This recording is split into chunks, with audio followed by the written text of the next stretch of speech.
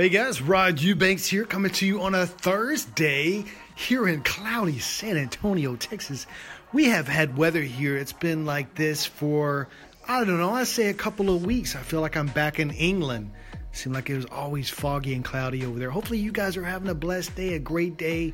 Yesterday was a really tough day, finding out about our Reverend Pastor, Brother, Dr. Billy Graham passing away.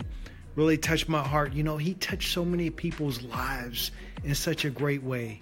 And it made me think about it. It's an article I just wrote on my blog today about time. Time is so short, and we have work that needs to be done before the time runs out. We only have so many breaths to take, so many heartbeats, and God is in full control of that.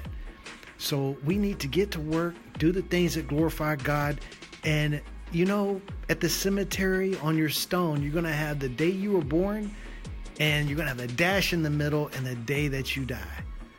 And that dash, what is that dash going to represent? Make sure that that dash represents something great. People think of you, of the great things that you've done to glorify God. So just thinking about that today. Check it out on my website, rodeubanks.com. And let me know what you think. God bless you guys. Hopefully you guys have a blessed day and an awesome weekend coming up. Tomorrow is Friday. Yay! Peace. Love you.